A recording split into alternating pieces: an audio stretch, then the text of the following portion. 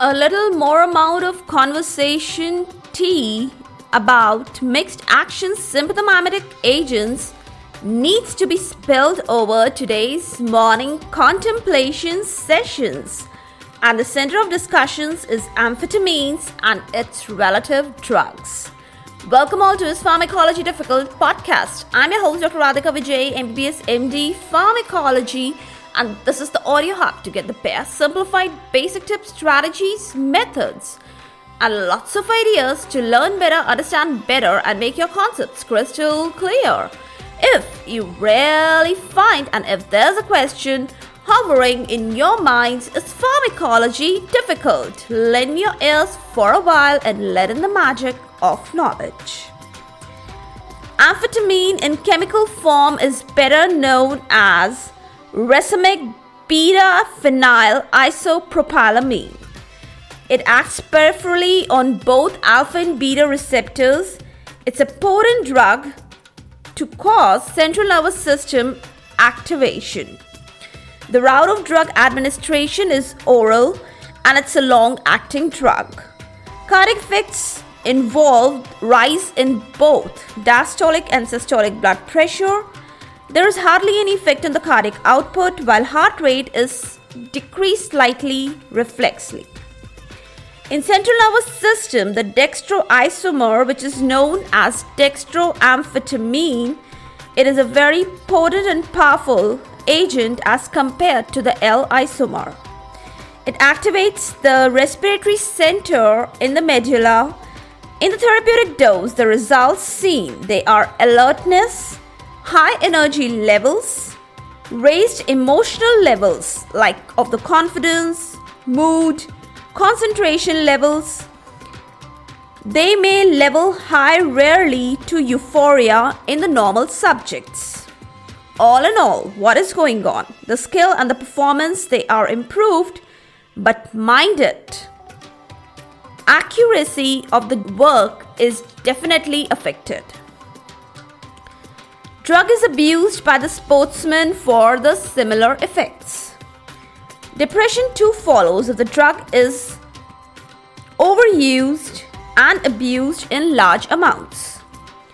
Finally, the adverse drug reactions, they comprise of dizziness, headache, palpitation, confusion, fatigue, delirium, vasomotor imbalance, etc.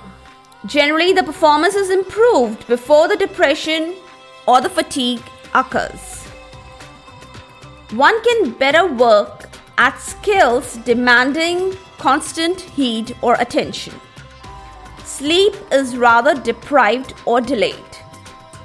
The sleep pattern is actually interrupted and it normalizes in around 1.5 to 2 months once the drug is stopped. For your kind information, synergistic effects, they are seen along with the opiate drugs if they are administered concomitantly with this drug. And the analgesics, they are also promoted or helped. Respiratory effects include deepening of the respiration and activation.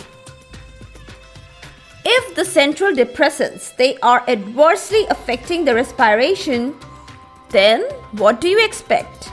Amphetamine certainly helps to improve the respiratory rate. Amphetamine definitely stimulates metabolism of food. It acts on the lateral feeding center of the hypothalamus to curb the food craving. The explanation of this particular effect owes to the enhanced release of dopamine and norepinephrine. This food intake hampering effect is prone to the rapid tolerance development. So my dear friends, you can absolutely and easily judge and weigh the aptness and the use of amphetamine for weight loss while balancing all its other aspects like abuse and rapid tolerance development.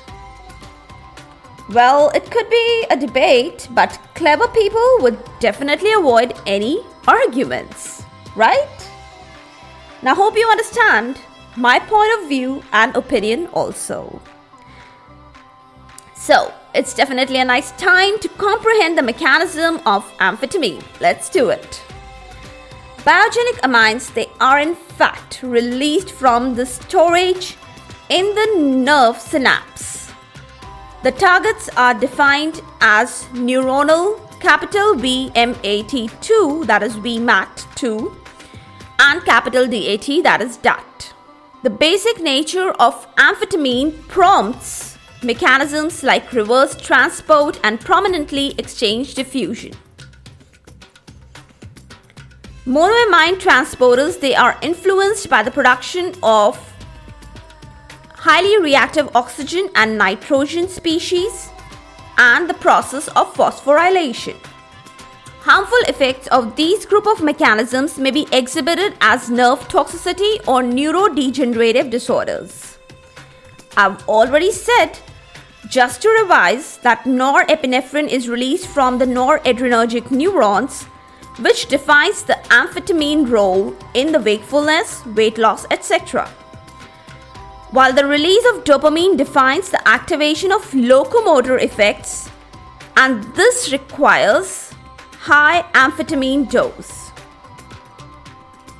A novel information is the release of 5-HT or serotonin also on a slightly higher amphetamine dose, which defines the excessive psychic behavior due to amphetamine. Now, all these aspects bring us to the conference about the overdose of amphetamine. The central nervous system toxicity ensues as tremors, a higher level of anxiety, irritability, sleep disturbances, and euphoria. Cardiac complications, they are seen as palpitations and arrhythmias. Gastric complications, they are seen as dry mouth, vomiting, diarrhea, cramps. Further problems with mentally retarded patients, they are aggressiveness, confusion, hallucinations, and fatal tendencies, especially seen along with circulatory collapse, cerebral hemorrhages, convulsions, coma, etc. Again, to revise, there is an initial excitation followed by depression due to amphetamine. Now, how can all these be managed? Well, useful management measures, they are: first, urine acidification using ammonium chloride. Second, sedation to alleviate the CNS symptoms. Third, antihypertensive use like sodium nitroprusside. Fourth, drug withdrawal. It enhances the recovery in the chronic toxicity states. Fifth, comprehension of the fact of not mistaking amphetamine as a drug for oversleepiness or for alertness. Hence, it is categorized as Schedule 2 drug. Next climbing step of discussion, now where we land, is the talks about amphetamine dependence. The chronic use of amphetamine or its dextroisomer results in psychological dependence, and its weight loss benefits are definitely questionable due to the tolerance development. Finally, a word about its applications. As a matter of fact and surprise, FDA has approved amphetamine, especially dextroisomer, for its good results in the treatment of narcolepsy and attention deficit hyperkinetic disorder. And especially I'm talking about the dextroisomer due to its focused central nervous system effects and very rare peripheral effects. So that was a complete detailed overview about amphetamine. Let's talk methamphetamine. So methamphetamine is a relative of both amphetamine and ephedrine. The mechanism comprises of the release of dopamine and biogenic amines to cause inhibition of capital VMAT, that is VMAT, and monoamine oxidase, that is MAO. Peripheral effects like raised diastolic and systolic blood pressure, they are seen with higher doses only. And also there is resultant cardiac activation.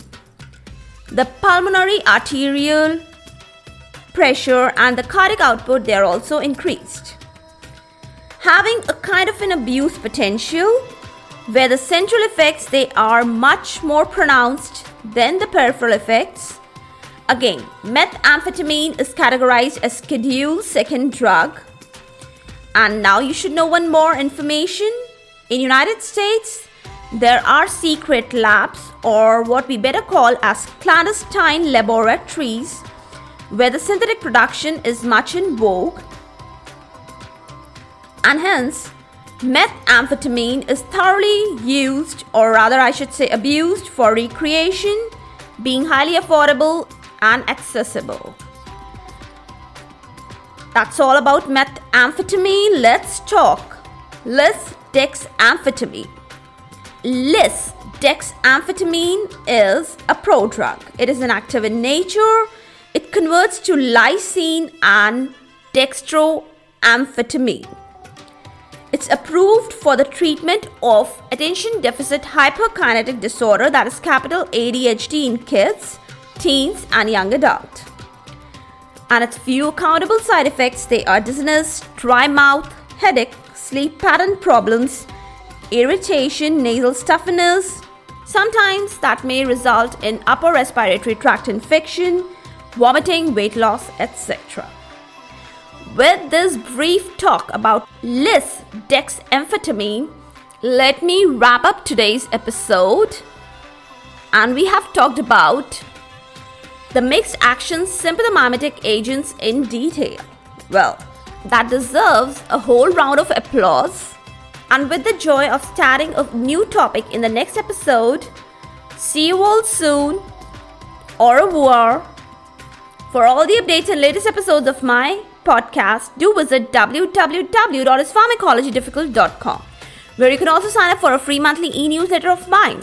It actually contains a lot of updates about medical sciences, drug information updates, and my podcast updates also. You can follow me on different social media handles like Twitter, Insta, Facebook, and LinkedIn. They all are with the same name as Pharmacology Difficult. If you're listening for the first time, do subscribe and follow whatever platform you are consuming this episode. Stay tuned. Do rate and review on iTunes, Apple Podcast. Stay safe, stay happy, stay enlightened. Thank you.